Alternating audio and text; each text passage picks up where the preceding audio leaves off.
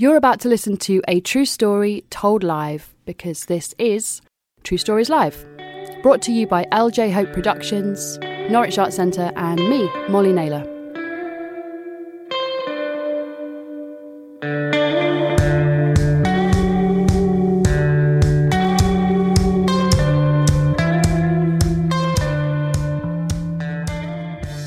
Steve Waters.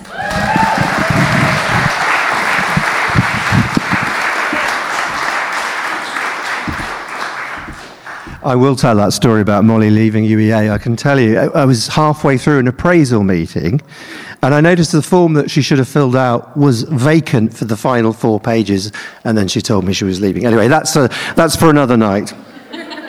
So this is very, very scary for me. I'm a playwright. I usually get people to stand up and speak for me, characters, fictions, and so on. I never talk about myself on stage, so please bear with me. Sparks Fly was not doing it for me for a very long time. For tonight, I couldn't come up with anything except for Bonfire Night, and nothing had really ever happened on Bonfire Night. So then I started thinking in a slightly more gloomy way about sparks flying and conflict. And I suppose most of us have been thinking about one conflict since October the 7th, when Hamas made their way out of Gaza and wreaked havoc in southern Israel. And then, of course, right now we're watching this terrifying revenge on that event. And it reminded me of the day I invaded Lebanon. And that statement obviously needs a little bit more context, so I shall provide some of it now. So I'm 18. It's 1984, that you can do the maths. And I'm doing something that we used to call a gap year, kind of quaint middle-class ritual. And I find myself in Hendon in North London, and I find myself signing up to go to Israel, to live in a kibbutz. It's a place called Kibbutz Dalia. It's in northern Galilee, and I'm there for 6 months. This is a person from rugby. I've barely been out of the country before. I don't quite know why I've done it, and I don't think anybody else there knows quite why they're there either, other than the kibbutzniks. So the kibbutz was formed in the 30s by people from Romania and Germany fleeing fascism. It's also by the bones of an abandoned Arab village. There was a bit of a story there in 1948. But I'm there to have fun. It's my gap year. So I'm there, I'm working in a citrus grove, picking lemons and kumquats, I think that's how you pronounce that. I'm working in the kitchens. At nights I work in the soap factory, which effectively kind of underwrites the whole kibbutz. I'm working with Bedouin guys and drinking Turkish coffee and speed reading Middlemarch, because this is my gap year, remember. And it's great. I mean, I'm having fun. I'm there really to sort of lose my virginity and get drunk on raki every night. I am mindful that I'm in the middle of a geopolitical hotspot. After all, we're 2 years into the invasion of Lebanon to the north by Israel. This is 84, as I say.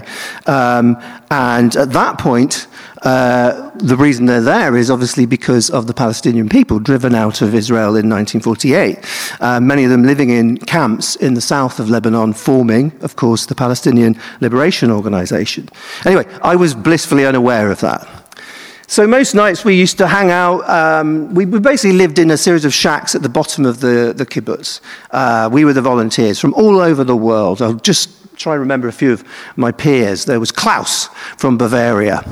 There was Patty from the Wirral. There was Bill from Balham. There was a guy called Bernard who wanted to be a vicar. There was Karen from New Zealand, and then there was me, and there was a bunch of other people as well. Why were we there? None of us really knew. Basically, we were there to spread the word of Zionism. We're essentially there to show that the kibbutz was a benevolent experiment in socialism. And indeed it was. There I was, kind of basically getting socialist wages, i.e. not very much, eating in a collective canteen and doing these extraordinary jobs. And every night we would gather around the fire and tell stories. Sparks would fly. There'll be at least one more spark in the story. And then there was this guy who kept joining us night after night. His name was David. David was a bit older than us. David was probably about 20 years older than us. And I really couldn't place David. Where did he come from? He came from the UK. He was from London. He was extremely blonde, very tanned, a bit chunky. He used to wear kind of wind cheaters and shorts. He looked a little bit like a PE teacher crossed with a sort of, I don't know, somebody in the SAS or something like that. He had a sort of faint military whiff about him. And every night, David would join us around the campfire as we drank all this raki arak or whatever it was called. And he would tell us blood-curdling stories about what was going on in the north of the country. He would tell us about Palestinian incursions into kibbutz, like the very one we were staying in. And we would all get a bit drunk and a bit bored and nodded along. But David didn't seem to ever go home. He didn't seem to have anywhere to go to. And one day, he proposed to take us on a trip. This was a time before safeguarding. We didn't know the meaning of that word. It was basically David, a minibus, and us. We could have all disappeared from the face of the earth. And he decided to take us on a tour of the hotspots of basically a war zone. So our first port of call was Jericho. Then that was in what was called the occupied territories. Now it's in Palestinian Authority land. We all piled out of the bus, had a bit of a swim in a broken water pipe with a bunch of Arab kids. Back in the bus again. We headed up to the north, to the Golan Heights, if anybody knows the vexed history of the region. We pull up against the wire mesh fence and have our lunch looking at the Syrian gun emplacements staring at us with undisguised malice. So far, so good. We're all having a great time. And then David decides we need to go on a trek. And we decide to go west towards the Lebanon-Israel border. Now, bearing in mind that we're 2 years into an invasion into that region. So that is a pretty dangerous part of the world. It's a sort of series of knotty river valleys, very beautiful, the odd ruined Crusader castle, probably quite a lot of ordnance down there as well. And who knows, maybe one or two Palestinian irregulars waiting for a bit of vengeance. We pull up and we go on our trek. We make our way along a river valley. We have no idea where David is leading us. It's hot. It's wet because we're walking along the riverbed, slipping here, there, and we come to an impasse. To be honest, by this point, I'm starting to feel like I don't really like David anymore. I'm starting to find David quite a dangerous presence in my life. And I'm 18, and I'm a bit reluctant to carry on with this walk. And my dad was the head of Rugby Ramblers, so I like walking. But we're at an impasse. We're basically on a cliff edge. Below us, 50 meters below, is a turquoise pool. There is no way forward other than to jump into this pool, according to David. I mean, I haven't seen the map, and I haven't seen any compasses being referred to, but Klaus went, down he went, Patty was down there, Karen went down, everybody else went down. I was standing on the edge shitting myself. I'm not physically brave as a person, but David seemed pretty adamant that I had to jump too, and so I did. And I jumped down into a turquoise pool. I can still feel the cold, crystalline water. So then David decided we had to do something else, even more dangerous. So we decided to set up our tents. And we were sitting around the fire, sparks were flying, and he said, there's a cave nearby. There's a cave nearby. And it's an amazing cave system that goes in the sort of underland between Israel and Lebanon. Okay, sometimes it slightly goes into Lebanon. But it's a cave, and basically the Israeli Defense Forces have been here, they've cleared the area. It's, there's a risk, it's not negligible, but it's a low risk. What do you think, guys? And once again, Klaus seems quite up for it. Patty's pretty up for it. Karen's up for it. Bill's up for it. Even Bernard's up for it. I'm genuinely not up for it for a number of reasons. Firstly, I don't really like climbing. Abseiling will actually be the technique to go into this cave. It's the middle of the night. And it is highly likely that somebody there will be awaiting us to slaughter us for the malign geopolitics that we're endorsing. But David's offer to me is basically you do this thing, you wait here in the dark on your own. Okay, that's clear. We all rope up. Everyone gets roped up. And as David's fitting my ropes on, he then reaches in his backpack and pulls out a gun. So I don't know anything about guns, so I don't know what sort of gun it was. It was definitely, it could have been a pistol, I don't know, an Uzi, sounds plausible, but it was definitely a weighty gun. And his comment was, just to be sure, just in case. In case of what exactly, David? Anyway, we head off into the dark. We're not allowed torches because that will give us away.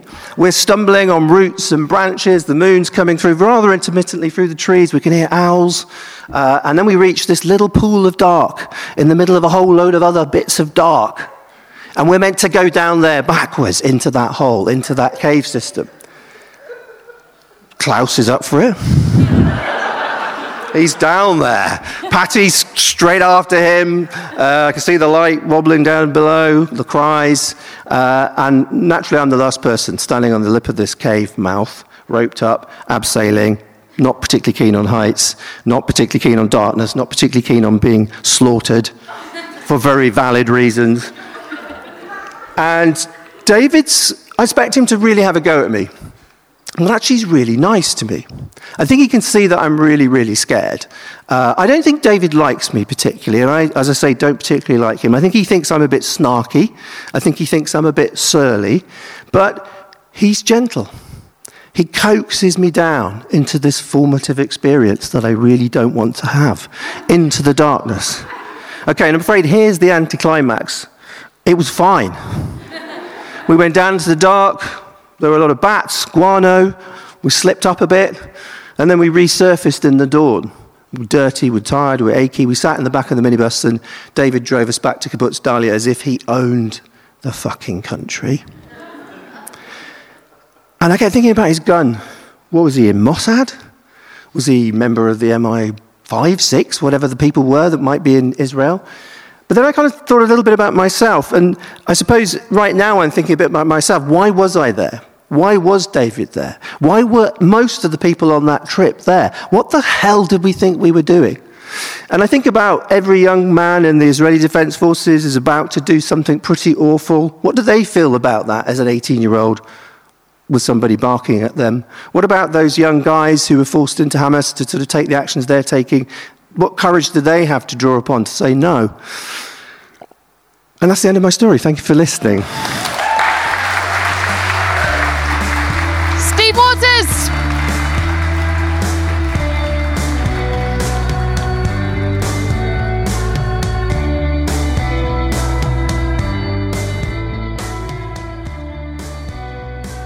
True Stories Live is a story show and story-finding project brought to you by LJ Hope Productions, Norwich Arts Centre, and me, Molly Naylor.